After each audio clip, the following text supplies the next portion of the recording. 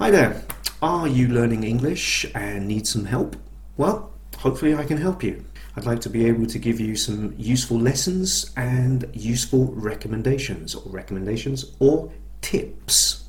And this video is part of a playlist that I've created for you on tips or recommendations. Now, these tips and recommendations are basically from my experience as a teacher for more than 25 years, and also from my experience of being a language student. You know, I'm learning a language as well. I've been learning a language for many, many years. I'm still perfecting it, which is Spanish. So I understand from the perspective of the teacher and the student.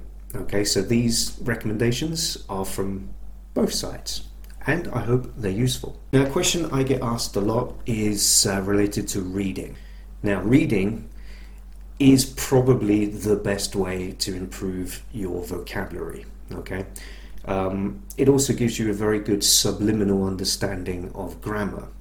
Doesn't necessarily help you understand the grammatical rules, but on a subliminal level, you start to recognize when a construction is correct or not. At least that's what I've found in Spanish. Now, in the past, I read a lot of Spanish.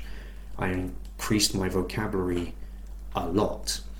And on a grammatical level, I know when I've read something or I've written something, I know when I look at it, I know it's not correct. Even though I'm not sure perhaps what the correct construction is, I know that it's not correct. And the reading has helped me at least identify mistakes. But the question I get asked by students is, what can I read? Do I recommend anything specific for people to read? Now, this is not an easy question to answer in that sense, because everybody is different. Everyone has their own personal interests. Subjects that are interesting for them may not be interesting for another person. So I could recommend a book, for example. You start reading it, you get bored within 5 or 10 pages, and you give it up. That's not a positive experience. So the whole thing about learning a language is trying to make it as positive for you to keep you motivated. And reading, I mean, if you read a book, a book could have 300, 400, 500 pages, whatever, then you want to be motivated to read it. So the first thing I would say is, if you're going to read a book, choose something that you know you're going to enjoy reading. It could be a novel, it could be a detective book, it could be a romance novel. It doesn't matter. Anything that you know that you're going to enjoy reading, then that would be the place to start. It's also important to read things that you are familiar with. Could be about a hobby. Maybe you subscribe to a particular magazine. If you're interested in something like photography, then maybe you should buy and read magazines in English related to photography.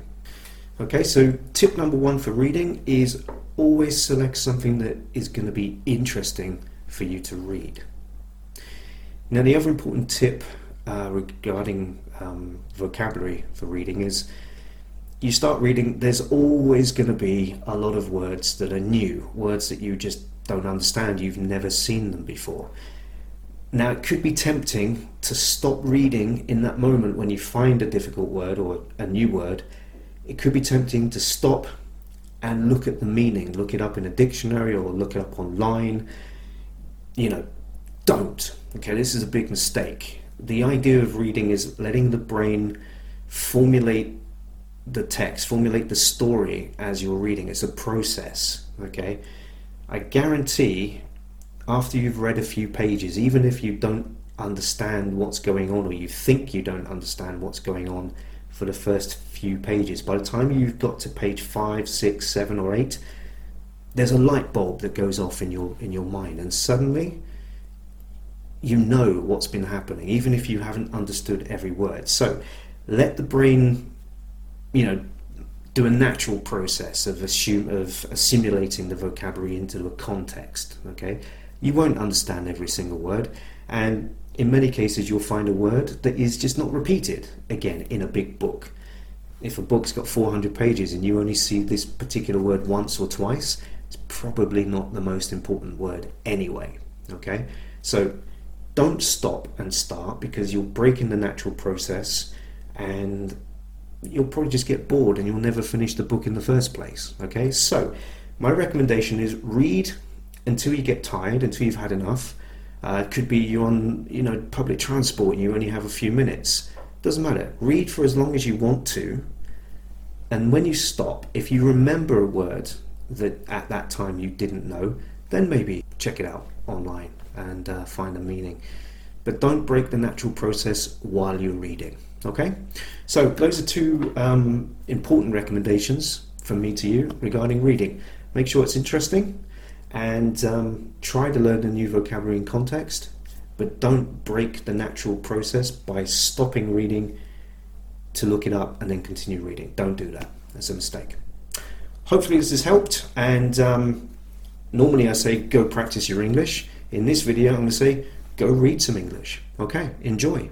Take care. See you soon.